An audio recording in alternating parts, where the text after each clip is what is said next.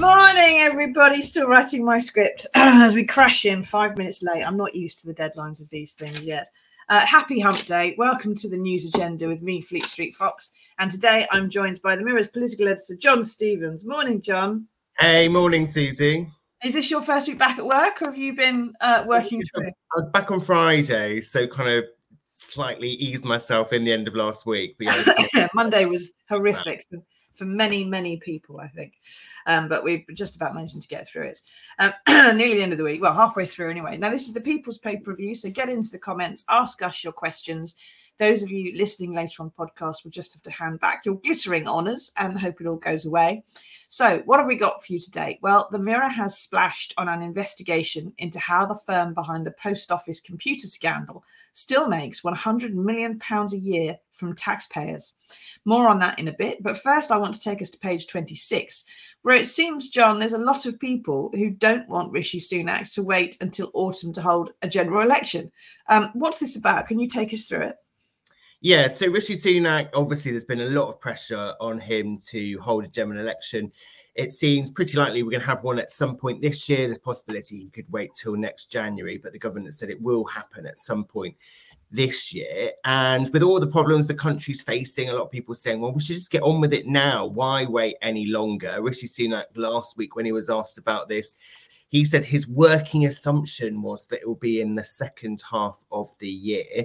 But we've had a petition going now for quite a bit of time on whether the government should just get on and call a general election now. It's on the 38 Degrees website. If you search general election now and 38 Degrees, it comes up. And yesterday we got to the milestone where 200,000 people have now signed that petition saying they just want the government to get on with it and give people a vote on who they want in power. So why did we set this petition up? I mean, obviously, it's a way of expressing the view, isn't it, to some extent? And I suppose someone would say, oh, you're only kicking the government, all the rest of it. But if you have a right to general elections and you think it's being held out to the very last minute, people can get very frustrated, can't they? And all kinds of things can happen. And so I suppose, is this the way the Mirror kind of just giving people a bit of a voice to express themselves, I suppose, a bit? Yeah, the petition was actually set up in the wake of Liz Truss announcing she was stepping down as Prime Minister. That's when the petition started. Oh, God. For a bit of time, but it's picked up again recently in the last few weeks where we've had more discussion about a general election. And I think the main motivation why it started was that obviously people did have an election in 2019 when Boris Johnson managed to get that majority, but the government has chopped and changed a lot since then. So we had Boris Johnson for a couple of years. He left after Partygate and the row over different sleaze scandals. Then we had Liz Truss came in. She promised all these tax cuts. She sent the economy into meltdown. And now we've got Rishi Sunak, who seems to have ditched loads of policies that were in that Tory manifesto that they were elected on in 2019. Obviously, back then, ahead of the election, the Tories promised, and Rishi Sunak stood on that manifesto that they weren't going to raise income tax, national insurance and VAT. But when Boris Johnson was Prime Minister and Rishi Sunak was Chancellor, they decided to put up national insurance to its highest ever level. So, yeah, they did get elected on that manifesto in 2019. They seem to have chucked it in the bin. And so I think there's a feeling of a lot of voters that, fine, if you're going to move away from that manifesto, if you're just going to make it up as you go along, that perhaps it's time for them to have their say again. Yeah, and Liz Truss resigning as Prime Minister seems like a century ago. Gosh, we've all aged so much since then. So 200,000 is quite a lot of signatures for a petition. Presumably it's indicative of much wider support sort of across the country and so on. And Rishi knows this, right? I mean, he gets heckled when he goes out. He sees the polling data. He's had the Mirror chicken after him. He can't be in any doubt that other people do want a general election sooner rather than later, and that he's probably not going to win it. He's not going to change his mind because of any of that, though, is he? So what might make him change his mind? You know, for example, if the Rwanda bill gets bogged down in party division and arguing, rebellions, if he loses a vote, his party becomes ungovernable. What could force that general election a bit sooner, do you think? Well, I think it's possible that something does force it, something bad happens. And I think that over the last couple of months, you've heard lots of people saying, well, Rishi Sunak might just delay a general election and hope that something turns up. But just as much as something good could turn up for him to help him, something bad could turn up as well. Remember the RAC scandal with dodgy concrete in schools, if we had another thing like that came along, or we're going to be talking in a minute about the post office scandal, but another thing like that where the blame really was put at the government's door, then I think that would make things even more difficult for Rishi Sunak going into an election. So he could decide just go earlier now before anything else goes wrong. I think that one of the things that may persuade him to change his mind, we've got a budget on March the 6th. Looks like, or all the hinting that we've been hearing from people like Jeremy Hunt, the Chancellor, and Rishi Sunak as Prime Minister, is that they're going to announce some more tax cuts in that. And if you look at the opinion polls over the last few months, they haven't really moved at all. Labour has been about 20 points ahead of the Tory party. I think there was one out yesterday from YouGov showing that support for Labour is now double the support for the Tory party. And nothing really seems to have changed that. The Tory conference last October didn't really move the dial. We had the autumn statement a couple of months ago when they announced they were going to change the rate of national insurance. Again, that didn't really change things for them. I think if you did have a massive tax cutting bonanza in this budget on March the 6th, and then you did start to see the opinion polls moving, then I think that Rishi Sunak's working assumption that you're going to have the election in the second half of the year, he might just forget that and think, I may as well just go for it now.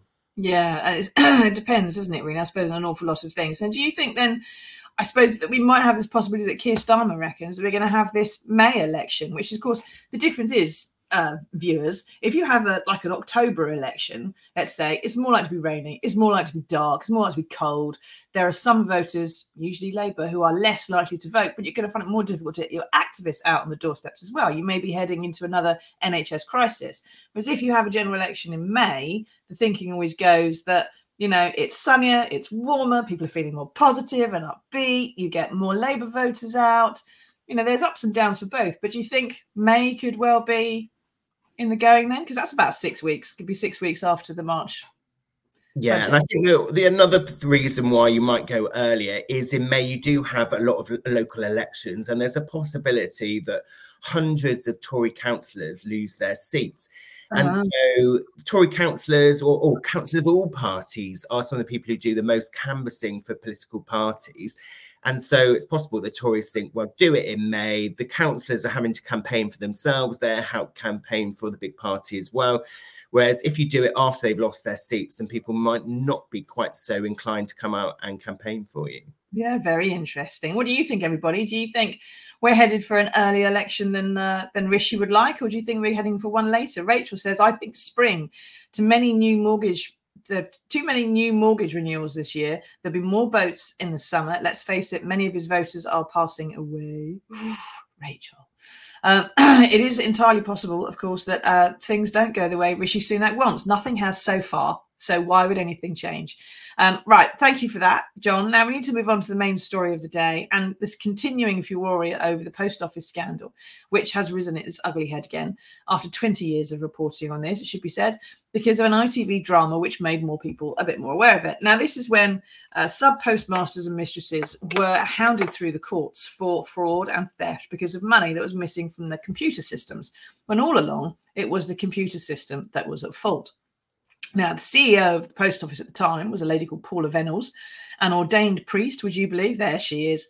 And she was awarded the CBE for her work. Now, after public pressure and petitions to strip her of the gong, she has handed it back, which is just as well, because it was going to be ripped away from her otherwise. Is that enough, John? I mean, is that the end of the scandal now? She hands back her shiny thing and all is well with the world suddenly? No, I don't think so. I'm surprised it's taken until now for her to hand back that CBE. We've seen that petition. I mean, talking about petitions, the petition saying that Paula Venables should be stripped of her CBE, that got to 1.2 million people had signed that. Obviously, that story's been rumbling around for days and weeks. And finally, she announced yesterday that she was going to hand back their CBE. I think the attention now on that front is turning to bonus payments she got in her time as chief executive of the post office. She got about £2.2 million in bonus payments. And Kevin Hollinwake, who's the post office minister, he was on the radio just now before I came on here, and he was asked Could she be forced to hand back those bonus payments at the end of the public inquiry into this scandal? And that is one of the possibilities. But this clearly isn't just about one woman. It isn't just about the post office. There are loads of fronts in this story. Now you've got Fujitsu, who was the IT company who came up with this Horizon software that was dodgy and was wrongly showing that post office masters didn't have enough cash in their tills. So there are questions about what happens to them. Do they continue to get government contracts? You've got the problem of all the hundreds of postmasters who were wrongly convicted and accused of fraud and theft.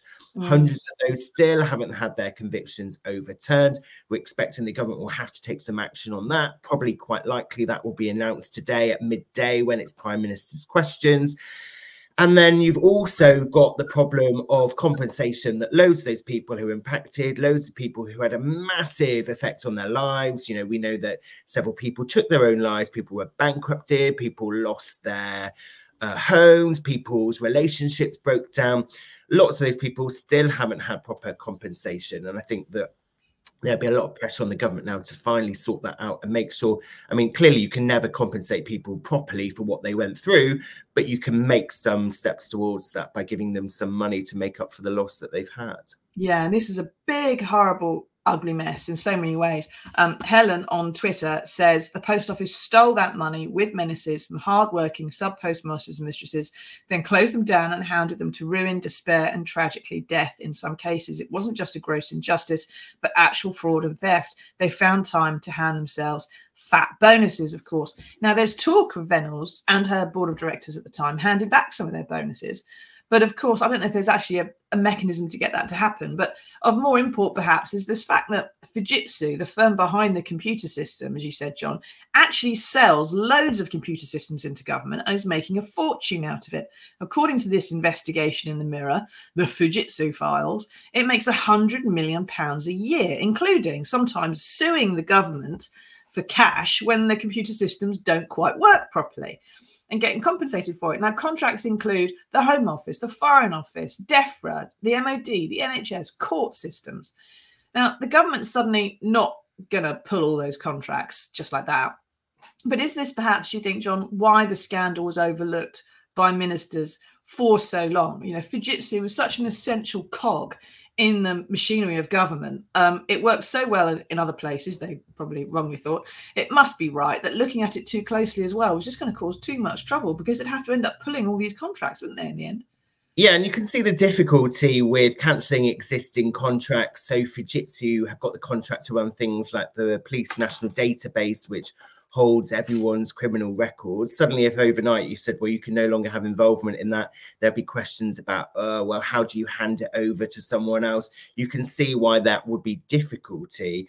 Well, that would be hard, rather. But one of the questions being asked is like, fine, you may not strip them of their existing contracts, but why are you continuing to give them more contracts? And yesterday I spoke to Kate Osborne, who's the Labour MP for Jarrow.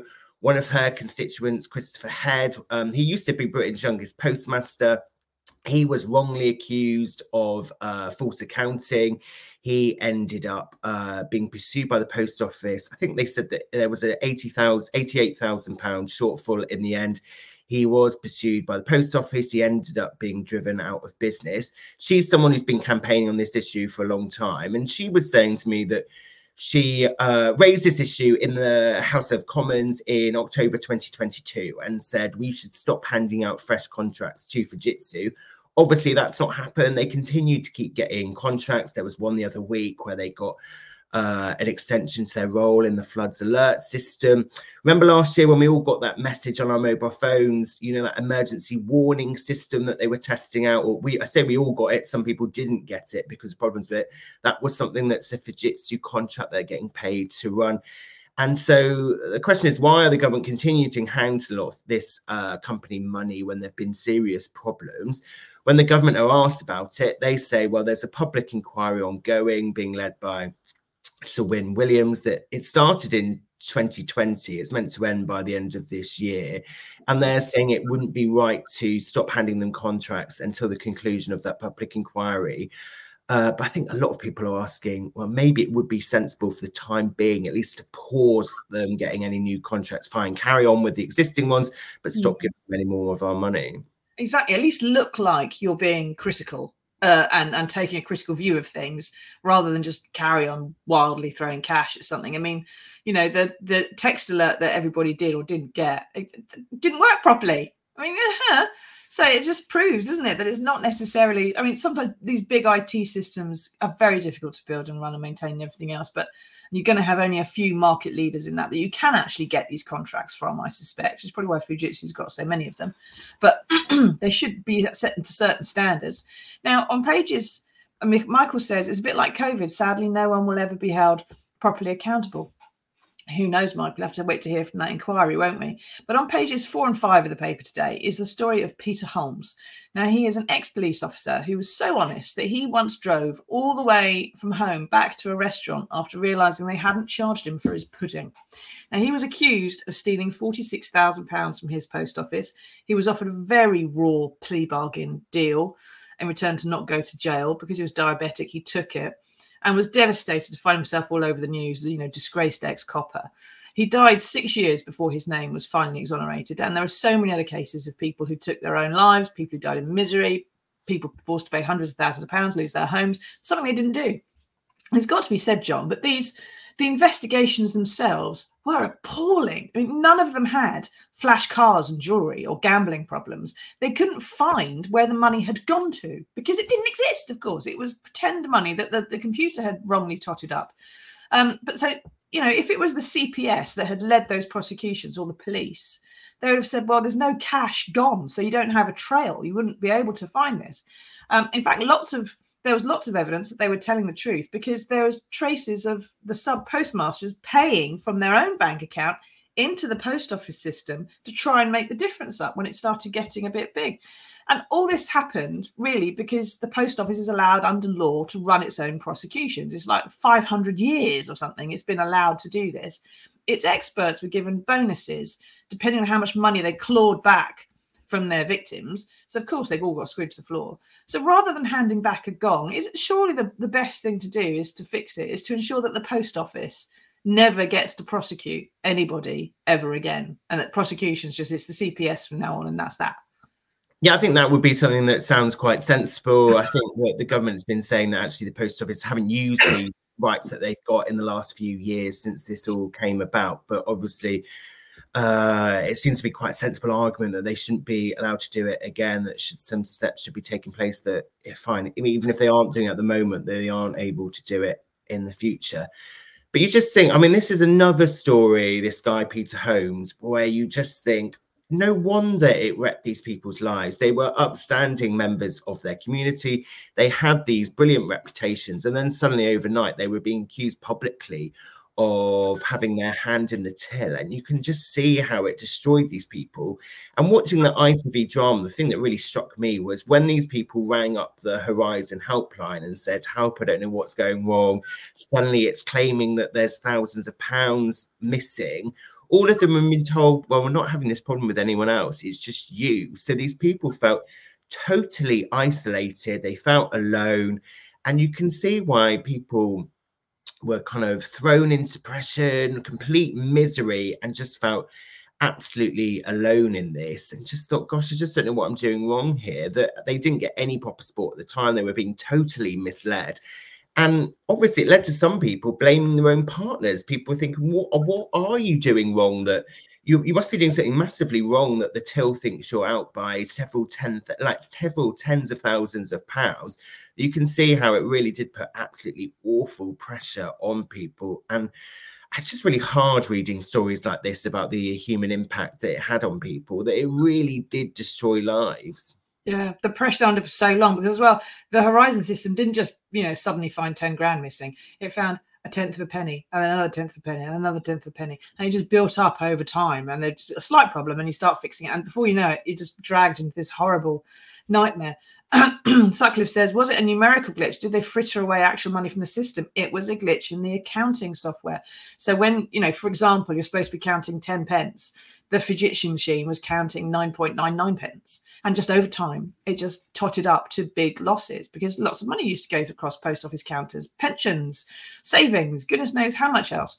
So it was a big thing. Mike says it's the same as with rail franchises. There are multiple failures that don't lead to cancellation of contracts, but extensions of them instead. Someone should maybe be looking at party donations by these companies. Interestingly, Mike, of course, the Mirror has looked into the fact that many of the post office people involved in the Fujitsu people are involved have been Tory donors, made donations to the party. But you've got to remember, these contracts were handed out and the post office scandal spanned governments of multiple parties, right? Labour, Lib Dem under the coalition and Tories. They were all involved. There seems to be this institutional inability to actually double check what was going on. Because one of the things that would have happened with the CPS, John, is that if there was one sub postmaster who was prosecuted for taking money and he kept saying, it's not me, it's the computer. And then there was another one, and then there's another one, and then there's another one. Someone at the CPS would have joined the dots up. But when that happened at the post office, each postmaster didn't know there was another one with the same problem. Which is one of the things that, the Mr. Bates drama has shown up, isn't it? There was no joined up thinking across the system. Yeah, and I definitely think the point you were making about how these people who were, if the computer was right and they would suddenly taken 40,000, 60,000, 80,000 pounds of money, you would expect to have found that they would have changed their lives in some way, that they were going on flashy holidays, they were buying cars, they were handing money over to relations. But as you said, it was the total opposite of that. Lots of people were having to remortgage their homes because they were trying to make up these shortfalls themselves. So rather than having all this money swirling around, it was the complete opposite. So you'd think it would have occurred to someone. Also, you'd think it would occur to someone that suddenly, if you had this spate of loads of postmasters with their hands in the till, which is what, if you listen to the post office, that's what they thought was going on. You think it would have occurred to someone to think, well, maybe there is something going on wrong here, that we're suddenly recruiting loads of thieves. Maybe there's a problem with our recruitment process. But obviously, that wasn't the case at all. There was nothing wrong with what these people were doing. They weren't doing something wrong. It was all about the computer system. And I think that clearly people like Paula Venables didn't deliberately think, well, I should go out of my way to ruin the lives of postmasters. But something should have clicked somewhere with someone to realize that something wasn't quite adding up. And maybe there was a connection between introducing this new computer system and suddenly there being a raft of prosecutions against postmasters. Yeah, it started very soon after the new computer system. But there was this assumption, wasn't there, that computers were infallible and human beings weren't. And, the fact of saying people should have cottoned on earlier, there's been 20 years of reporting on this. There's been lots of talk about, journalists didn't pick up on this until the ITV drama. The journalists were reporting on this. It was in Computer Weekly. It was in the mainstream press, here and there throughout the noughties, the 2010s, 2020s. Go and Google it. You can find that I'm right. What really kicked it off is that the public weren't aware of it because it wasn't an ITV drama. When the public started getting to really care about it, then the government had to do something. The politicians had to act. And then the press had to make more of it rather than having it as like a page lead somewhere on page 26. Suddenly it's on the front page. And that's all because of public awareness. The government and the media responds to public awareness. And unfortunately, it's one of those things where your sub postmaster, all they hear is the local village, the sub postmaster's got done for fiddling the till. And you go, good Lord, he's next policeman. I didn't think he was up to that. And that's it. Until you start really piecing it together and seeing it all put together as you did in that ITV drama. Malcolm says, it's frightening that a computer company is commanding most of our security systems. How much of our security is at risk? I know I am not highlighting the post office issues, but there's a lot of misjustice in other circles. There is, and all these things get digitized. And there are flaws in all of it, which is why every ransomware and hack attack that we hear about in the news happens, I suppose. And that's why people do tend to exploit these things. Karen says this should all be on the tech company and the post office to pay out, not on the taxpayer. I think, Karen, that the post office has put money aside to pay out to the sub postmasters, but because the rate of convictions being overturned is really slow, the rate of payout is very slow. And also they're capped the payments, haven't they, John, at what, 600 grand? So even if you lost £1 million, you're only going to get the 600 grand back maximum. And some of them are getting far less. Yeah, I mean, the £600,000 thing is, if you have your conviction overturned, then they will offer you an immediate £600,000, and you can get that no questions asked. That's an immediate payment.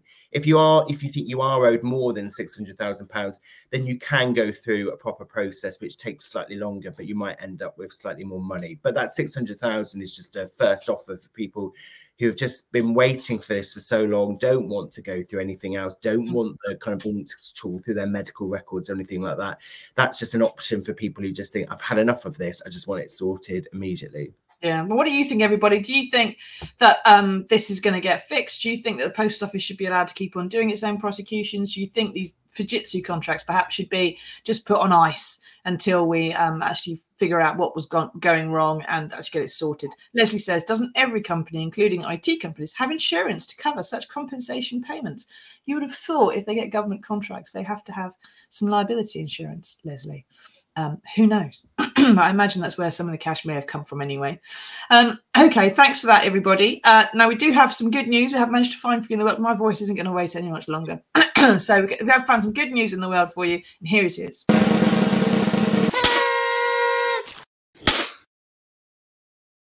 Now, there isn't much that's more upsetting, really, than losing a treasured family heirloom. And Penelope Watson went for a swim off the Dorset coast and lost off her hand, unfortunately, both her mum's and her grand's wedding rings while going for a little splash. Now, she was moaning about it on a WhatsApp group, and someone told her to ring Darren Wiles, a man who's dubbed the Lord of the Rings for being able to find lost jewellery. And even though he couldn't get down to the beach for 5 days, he using a photograph of where, and some arrows of where Penelope said she had been swimming when she lost them, he actually managed to find both of them. The first ring's her mother's, and then 20 foot away, her grand's ring, just lost in the sand there. Now, it's an amazing find to be able to get that back. Rings lost in the sea, for goodness sake. And I suppose it restores a bit of your lost mum and gran as well. So, John, is this proof, do you think, there's nothing so precious as a ring?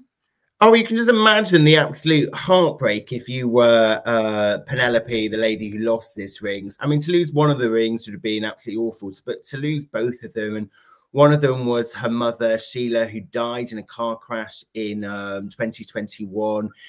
So obviously you'd be just gutted. That's like one thing, you've got one token that's a reminder of your loved one, but to lose your mother's ring and your grandmother's ring in one go, you'd just be absolutely distraught, wouldn't you? And you would think that there wasn't any hope at all. Just losing them in the sea, you just think, well, that is something that's gone away, it's never going to be found again. But this guy Darren seems to have this amazing talent. I don't know I don't know the difference between different types of metal detectors. I don't know whether it's all his skill or whether it's the skill of his metal detector.